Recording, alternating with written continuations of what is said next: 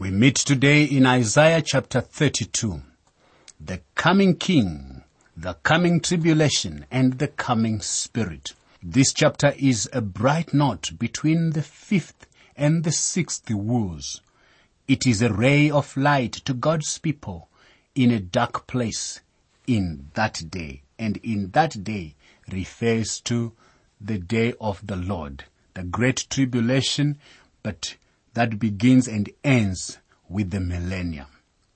It has been some time since the person of the King has been before us, but we find him introduced again at this point, for there can be no millennium or blessing to this earth without him, without the King. No kingdom without the King. The King who shall reign in righteousness is Christ himself.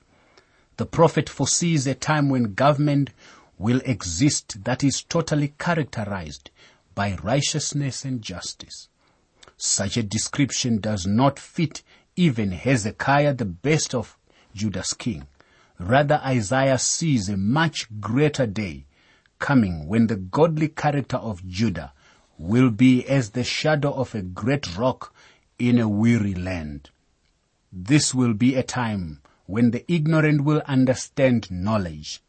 He also sees a time of complete national conversion when the Spirit will be poured upon us, according to the promise, the prophecy of Joel chapter 2 verse 28.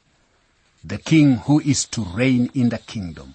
Behold, a king will reign in righteousness, and the princes will rule with justice. Isaiah 32 verse 1. This verse projects into the kingdom age. The King here is none other than the Lord Jesus Christ, the Messiah. The character of his reign is righteousness. The world has never had a kingdom like this so far. But when he has come, he will reign in righteousness, justice, and peace. A man will be as a hiding place from the wind and a cover from the tempest, as rivers of water in a dry place, as the shadow of a great rock in a weary land. Isaiah 32 verse 2. The Lord is not only King here, he is also a Savior King. He bore the winds and the tempest of the judgment of sin for us. He is a rock for our protection. He was set before us in Isaiah chapter 26 verse 4 as everlasting strength, or the rock of ages, as in the Hebrew, Yah. This is another aspect of his ministry under the figure of the rock. He is a place for hiding for believers in our day also, not only in that day of the millennial kingdom, but we can also hide in him today. The eyes of those who see will not be dim, and the ears of those who hear will listen. Isaiah 32 verse 3. In other words, there will be spiritual understanding which will be given to really all of God's people. They will be understanding. Today, people don't understand spiritual things, but a day is coming when those things will be so clear. 1 Corinthians chapter 13 verse 12 tells us, for now we see in a mirror dimly, but then face to face. True spiritual values will then be ascertained and made obvious. And that which should have top priority will have top priority. Today, our moral values are gone. In Africa, we have lost the sense of moral values today. Our schools have embraced the evolutionary theory, which makes man an animal, and they are teaching this to our children. Yet someone ought to awaken someone and say, actually, the evolutionary theory is simply a theory that will be piled away with the other theories of the world. It is not a fact. As a result, moral values are not taught. If you advocate law and order and a high state of morality, you are considered a square, you are considered a back number, and somehow not as smart as are the sophisticated and clever crooks. Therefore, the feeling is, let's not listen to that old stuff, and the old stuff is the truth of the Word of God. My friend, the Bible tells us that the earth and everything in it will pass away, but the word of the Lord will abide forever. Well, the old stuff is going to be the future stuff also, because the earth will have a king reigning in righteousness. Righteousness and justice and truth are not old stuff, my friend. Now in the kingdom, the moral values will come back into place.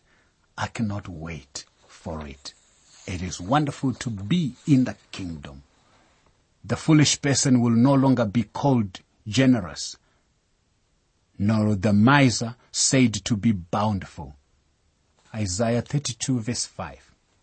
Now the prophet here sees a day when people will not only know the teaching about God, for that was true in the prophet's own time, but when morality shall be based upon spiritual knowledge, it will also be a time when all immoral societal evaluations shall be reversed.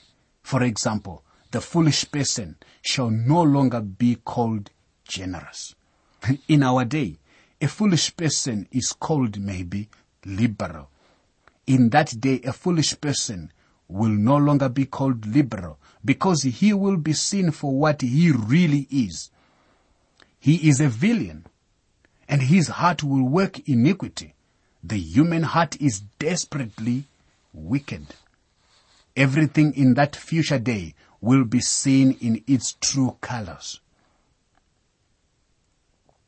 There will be no false values.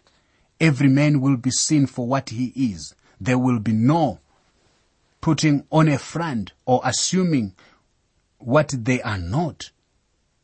The mask of hypocrisy will be removed in that day. Of course, this of course applies to everyone, not only to Christians, but the biggest hypocrites are actually not in the church. They are all those who pretend to be something they are not.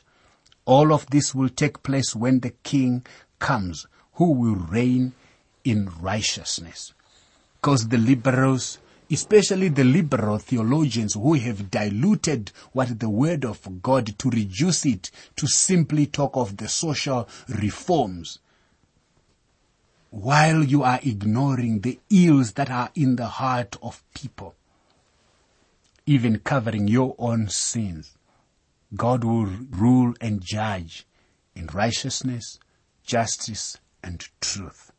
The preceding time of trouble, we needed to talk about it. You see, before Christ, the King, comes to reign, there will be a time of trouble, which will be called the Great Tribulation. Again, the prophet turns his attention to the careless women who are at ease in Judah. Thus, he issues a stern warning to the worldly-minded society women of Jerusalem. The devastation of war could plunge them into utter poverty. Virtually every Judean city was ransacked in BC 701 by the invading Assyrian army. The destruction will be so severe that the women will beat upon their breasts as a sign of sorrow. The land that they have loved and from which they have enjoyed so much bounty shall be forsaken. Listen to this. Rise up, you women who are at ease. Hear my voice, you complacent daughters. Give ear to my speech. Isaiah 32, verse 9. Why does he say this? He speaks to these women, and he calls them, you are at ease, you are complacent. Why? Well, because naturally women are more sensitive than men, and they sense danger before a man does. My friend, every man before he goes into business partnership or any kind of partnership, you should let that person meet his wife so that you can have the opinion of your wife. Why? Because your wife is apt to give you a true evaluation of the nature of your partner or the character of your partner. Now, God says that in the days prior to the tribulation period, women will become so insensible that they will not recognize the danger that is coming. You see the point here? Even those people who are more sensitive will become complacent, will be at ease. They would have been duped and fooled, cowed into thinking that everything is all right. Almost the words of saying, peace, peace, peace, when there is no peace at all. It is quite interesting that there will be women living in pleasure in that time to such an extent that they will have no sense of the coming judgment. That is the tragedy on the history of men. People who used to feel that they are accountable for the sins that they have committed are becoming more and more callous, becoming more and more insensitive to the truth of God. Meaning to say that their spirits, their hearts are not even prompted by the working of the Spirit of God anymore. And because of that, we actually need the Spirit of God in that day to once again even speak to people. Thus the promise of the Spirit. We come now to the third division, the promise of the Spirit to be poured out in the last days.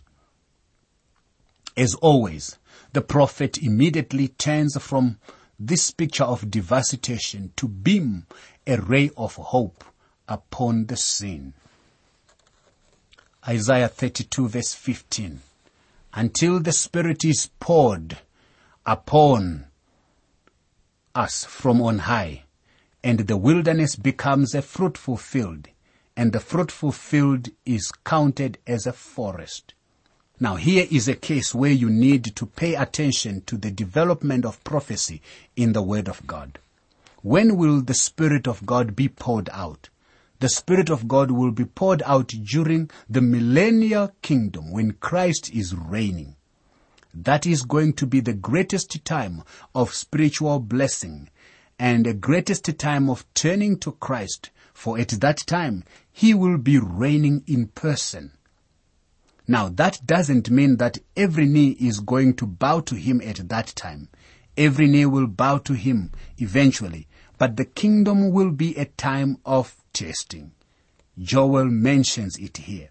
And it shall come to pass afterwards that I will pour out my Spirit on all flesh. Your sons and your daughters shall prophesy.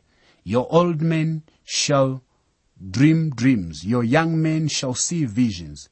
And also on my men servants and on my maid servants I will pour out my Spirit in those days. Joel chapter 2, verse 28 to verse 29. Now, this looks forward to the coming kingdom. This prophecy was not actually fulfilled at the day of Pentecost or any time since then, as some people claim. When we read in Acts chapter 2 verse 15 to verse 21, Peter quotes from Joel chapter 2 verse 28, and he explains the passage clearly.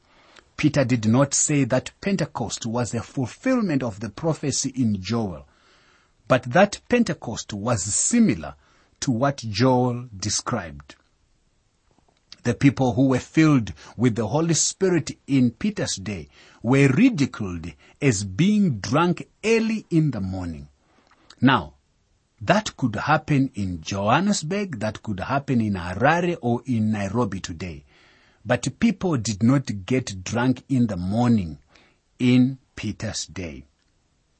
Peter was saying that what was happening at Pentecost was similar to what would take place during the great millennial kingdom. What Joel and Peter described will take place during the kingdom age, when the Lord Jesus will pour out his Spirit upon all flesh. On the day of Pentecost, it was poured out on only a few people, but it was similar to that which would occur during the millennium. Joel's prediction was a tremendous phenomenon.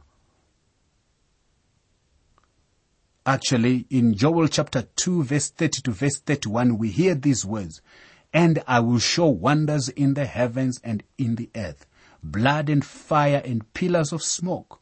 The sun shall be turned into darkness, and the moon into blood, before the coming of the great and awesome day of the Lord." My friend, these tremendous signs have never taken place yet. Notice also that Joel predicted, "Your sons and your daughters shall prophesy. Your old men shall dream dreams." Today, our young men are not fulfilling this prophecy at all, and our old men are actually in retirement. These things did not happen on the day of Pentecost. Neither are they happening today. This prophecy looks forward to the coming kingdom. There is always a danger of pulling out a verse of scripture and trying to build on them a system of prophecy. We are just to let the word of God speak to us, line upon line, precept upon precept, as he wants us to do. This is the way God gives it to us. Here is Isaiah chapter 32, verse 16 to verse 20. "Then justice will dwell in the wilderness, and righteousness remain in the fruitful field. The work of righteousness will be peace, and the effect of righteousness, quietness and assurance forever. My people will dwell in a peaceful habitation, in secure dwellings, and in quiet resting places. Though hail comes down on the forest, and the city is brought low in humiliation, blessed are you who sow beside all waters, who send out freely the feet of the ox and the donkey." Now, my friend, perhaps like many people, you think of the countryside as a gentle, quiet refuge from the complications of urban life. However, in Bible times, rural areas were generally places without law and order, where everyone did what was right in his own eyes, as the description of Judges 21 verse 25 shows. It was the city that tended to offer peace and protection, and maybe a strict adherence to law and order. For that reason, Isaiah's vision of justice in the wilderness in verse 16 of Isaiah 32 was a remarkable promise. The key to the transformation would be the presence of God, which is in verse 15, that where there was lawlessness and disorder, there will be peace, particularly out there in the wilderness or even in the rural areas. However, the Spirit of God would not impose God's peace on unwilling people. Rather, peace would be the fruit of seeds sown in righteousness, as verse 17 shows. The Lord challenged the complacent women of Judah to cry, to wail for the woeful consequences that would befall their corrupt, escapist society. However, God promised to intervene. The city would be secure, not because of its walls, but because of the Spirit who would defend it. Whether or not you live in urban areas, Isaiah's vision of God's peace is instructive here. As you sow the seeds of righteousness in your community, you give the Spirit of God an opportunity to bring a blessing on you and on your neighbors. Those seeds may involve feeding the hungry, shutting down a business based on immorality, such as bars or even a brothel, or simply praying for your civic leaders, or even coming to defend the rights of the undefended, even coming as the light of the world, as the salt, preserving the rot and the corruption, while at the same time seasoning your society wherever you are. Whatever action you take, my friend, know that the Spirit of God can multiply your efforts many times. The fruit of righteousness is sown in peace by those who make peace. James chapter 3 verse 18. What an admonition for you and me, and all of us. We are called upon to produce that fruit of righteousness. Be the light. In fact, the Bible says you are the light. You are the salt. It does not say you are like the light. You are like the salt. You are. That's what you ought to be. Because the early disciples heeded that calling. You know what? They have brought to us, they handed down to us the salt that we taste.